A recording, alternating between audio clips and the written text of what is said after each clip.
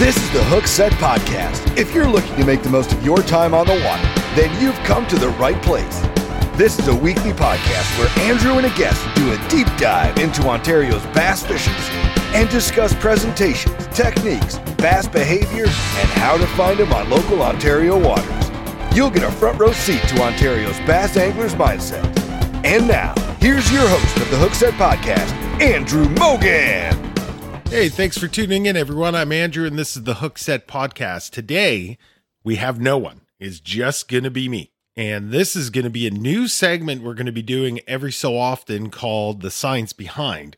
And this is where we're going to be doing a deep dig into the actual science involved with bass fishing and how it applies to our local waters here in Ontario. On today's episode, I'm going to be going over how I break down lakes and my thought process behind it based on the lake's ecosystem as a whole. Now, I am not a professional bass angler. I don't have a long list of credentials. I don't have a science degree. I'm just an average guy who's trying to do what we're all trying to do out there, find and catch more bass. Now, that being said, I'm very inquisitive. Like if I stumble onto a spot on any given lake and it's super productive, I have to know why. Like, why were they there? What brought them there? What's keeping them there? Like, I have no problem pulling up into or over top of a spot and completely blowing it to hell just to figure out why. Like, I can't help myself. So being this way, I do a lot of research, watch a lot of YouTube videos, and listening to a lot of bass fishing podcasts whenever I can. And in doing so, I started to realize that the overwhelming majority of how to find and catch bass media out there is really geared towards southern reservoirs and not totally applicable up here in our northern natural lakes. So realizing this, I started reading. And I slowly started to gain a better understanding of not only the biology of bass, but also their ecosystem as a whole. And over the course of last winter, 2021-22, while I was completely burying myself in articles and studies, I started to realize that I've been wasting a lot of time and energy running around lakes trying to find bass when I shouldn't be actually trying to find the bass. I should be trying to find their food. So regardless of the water body, time of year, species, largemouth, smallmouth, pike muskie, bluegill, perch, like they all have evolved and have been programmed to do only two things: reproduce and feed. Like that's it. Like bass don't go to the movies, bass don't go on vacation. It's essentially comes down to survival of the species. That's it. There's nothing else. So what does this actually mean? Well, it means that excluding the spawn, bass are only ever going to be where their food is. So this is what I mean by my previous statement of I shouldn't be trying to find bass. Instead, I should be trying to locate the highest concentration of their food source within any given water body, and that'll give me a higher probability of achieving what I'm trying to do out there: catch more bass. Now, in our lakes, there are numerous species of forage that the bass feed on throughout the year, and these different species can be found literally all over the lake. So it seems like this would be an even more daunting task, just trying to find their food, but it's really not once you start to understand how the entire ecosystem breaks down. So once we break down the ecosystem from a scientific perspective, we immediately start to eliminate vast amounts of water, and we can start focusing on a much smaller percentage of water. And with this smaller percentage of water, it's relatively easy to establish what the primary food source is. And then we can use this information to base our presentations off of to give us the highest probability of success. From a scientific perspective, we're going to go over the water bodies, different zones within these water bodies, and how the bass's forage utilize these zones. And since this is a Hook Set podcast, we're not going to be going over how Lake Fork breaks down. We're staying focused on what's applicable here in Ontario on our local waters. Now, there's something called the Trophic State Index, and this is a classification system designed to rate water bodies based on the amount of biological productivity they sustain. So there is oligotrophic, mesotrophic, eutrophic, and hypereutrophic, and these are 4 classifications we're going to be going over. First one is oligotrophic, and this is defined as steep shoreline and bottom gradient, low nutrient enrichment, low planktonic growth, few aquatic plants, sand, and rock along most of the shoreline. So some examples would be Lake Muskoka and Lake of Bays. Second is called mesotrophic. So these lakes have moderate nutrient enrichment, moderate planktonic growth, some sediment accumulation over most of the bottom of the lake, and some aquatic vegetation. So 6 Mile, G Pool, good examples there. Third is eutrophic. So Cooch, Balsam, great examples, high nutrient enrichment, high planktonic growth and productivity, extensive aquatic plant beds, mid to high levels of sediment accumulation. And lastly is hypereutrophic, so Scugog, Mitchell, prime examples, any lake that's really choked out. And as the name suggests, super extensive aquatic plant beds, high amounts of sediment. Now, these lake classifications are not hardline statements. Simcoe, for example, could be classified as a mix between mesotrophic and eutrophic, depending which section of the lake we're talking about. The Trophic State Index is something important to understand because used in conjunction for our next couple topics, it's going to be a deciding factor on where the largemouth and smallmouth are going to be on any given body of water. So we've gone through oligotrophic, mesotrophic, eutrophic, hypereutrophic. Now let's get into breaking down the actual areas within a lake.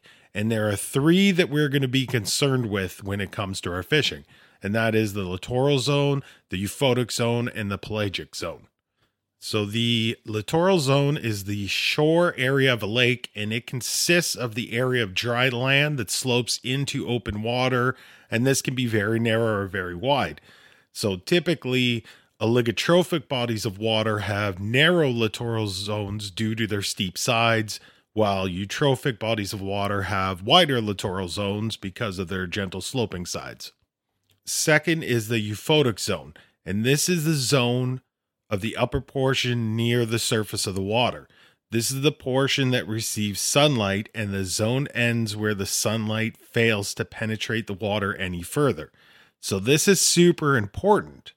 The euphotic zone is where algae and other aquatic plants thrive in addition to the littoral zone. Typically, this area has a dense fish population because oxygen levels are higher than any other zone in the lake. And lastly is the pelagic zone. This is the region of a body of water that is not associated with the bottom or the shoreline. So essentially, it's just open water.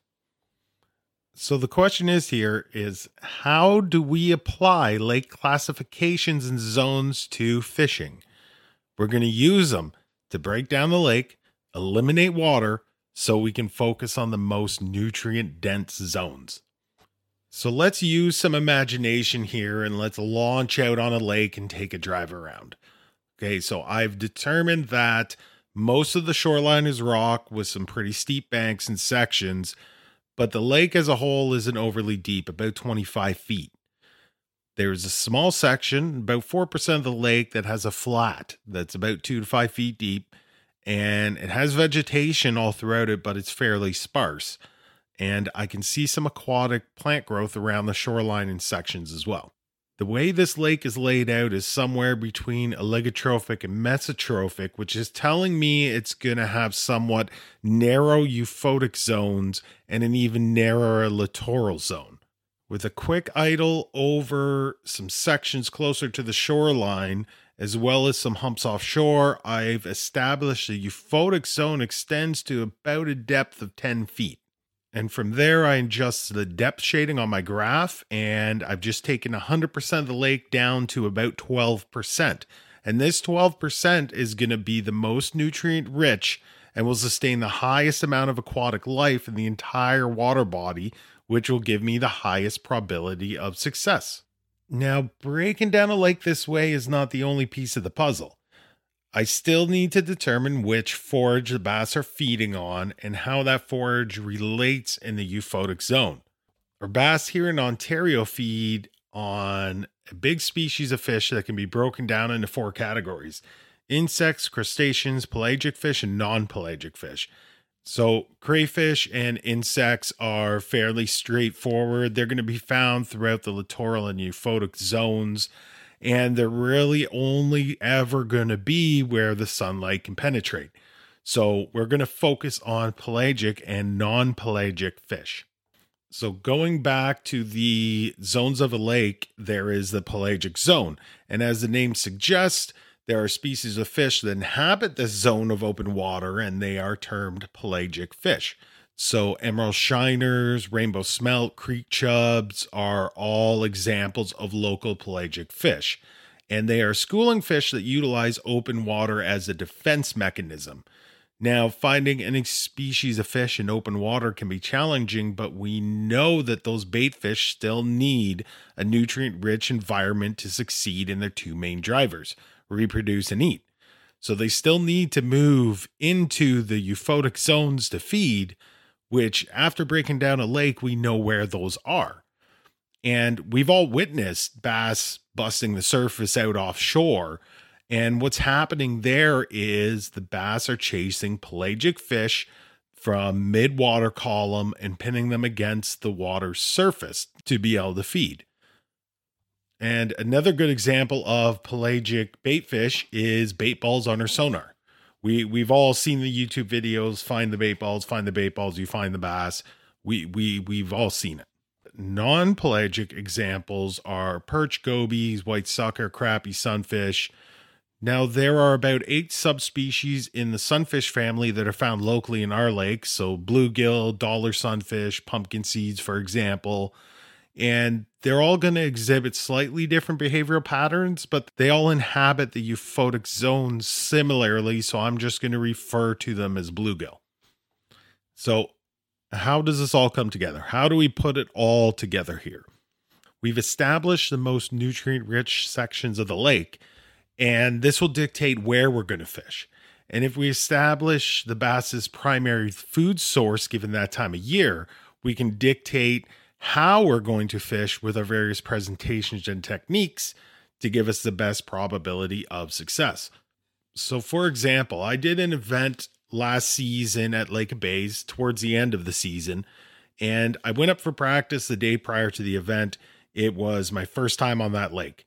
And so before I went up, I did a quick Google search on the fish species that in that lake that informed me of 2 key pieces of information. One is it's a predominant smallmouth lake. And number 2 is it has a very healthy population of rainbow smelt. So since northern smallmouth have a reputation of feeding on pelagic bait fish, especially during the fall, I felt the rainbow smelt were probably going to be the main forage, and basing my presentations on smelt would be a good bet. So like 2 to 3 inch paddle tail swim baits, jerk bait, topwater spook, drop shot, if they're going to be super picky, would be a good one as well. And another quick Google search of rainbow smelt seasonal movements and patterns determined the smelt prefer colder water. And as fall approaches, smelt move into smaller, shallower estuaries off the main lake. So putting all this information together, it revealed a handful of areas in the entire water body that checked off every box I was looking for. Smaller estuaries off the main lake, which the smelt population would be moving to. And there are only 2 that had wider or larger euphotic zones, which the smelt are only going to be moving into nutrient-rich areas. So I knew on paper this would give me the highest percentage of success. And lo and behold, going off this information, we actually took second place in that event. So let's use Cooch as an example of a eutrophic lake and non-pelagic bait fish as a food source. Now, since Cooch has a very wide, very large euphotic zone, because the sunlight penetrates about up to 18 feet on any given year, it takes a little bit more time to establish exactly what depth in the euphotic zone that the either perch, bluegill, sunfish, whatever the bass are actually feeding on are going to be located at. And how I do this is take a seat and graph. And essentially what I'm doing is I'm just tracing the outside edges off of deeper flats. And there's actually a really good video that I took on my Facebook page there. I'll actually upload it onto the Hookset Facebook page. But it's a video last summer where I was doing exactly that. I was searching around, and in the video you can see on my 2D and my down imaging, I started calling it buffet time because there was a school which turned out to be sunfish, a school of sunfish down there, and about 15 feet off behind them in a little deeper depth was actually largemouth bass, a school of largemouth bass that was hanging there. So I ended up getting quite a few of them, but it's very, very good example of what at least I look for on eutrophic lakes with these larger euphotic zones. So I have never heard anybody talking about breaking down water based on the euphotic zones or breaking down lakes based on the classification that they are. I've never heard anyone talking about this. So it's a good question is, does breaking down a lake like this actually work? Will it actually increase my success or probability of getting what I want out there? And honestly, I can't say with certainty. It's like anything else with bass fishing. Like nothing is 100% of the time. But what I can say with certainty is I started last season, the beginning of last season, I started breaking down lakes like this, and I had the absolute best season I ever had. Like, and it's not just from a competitive standpoint. It's even getting out there just on fun days off, getting out for an afternoon with the wife and dog. Like I felt absolutely dialed in all season. And there was 3 events that I did this past year where I didn't break down the lake like this prior, and I went off of history. And in those events, I was at the bottom of the pack. They were horrible days. So personally, I think I'm on to something here because from my experience, I can get dialed in doing this and not waste a whole lot of time out there. Now, obviously, there are so many other factors to consider, like barometric pressure, sunlight, current, time of day, prevailing winds, temperature, type of aquatic growth, type of cover and structure, substrate composition, how the entire food chain reacts to all of it. Like the list absolutely goes on. But the good news is that you don't have to do all the reading yourself. All you need to do is tune back into the Hookset podcast because we're going to be covering all of it in upcoming episodes. See how this works? That's a good plug. Keep everybody coming back for more. Thanks for tuning into the Hookset podcast. If you like what you heard today and want to hear more, we're on Apple and Spotify as well. Check out our Facebook page, show your support, like, share, subscribe. Feel free to leave comments in the comment section below. And as always, we need to give a shout out to Tascam. Without the awesome equipment, you wouldn't be hearing us right now. See you guys next week.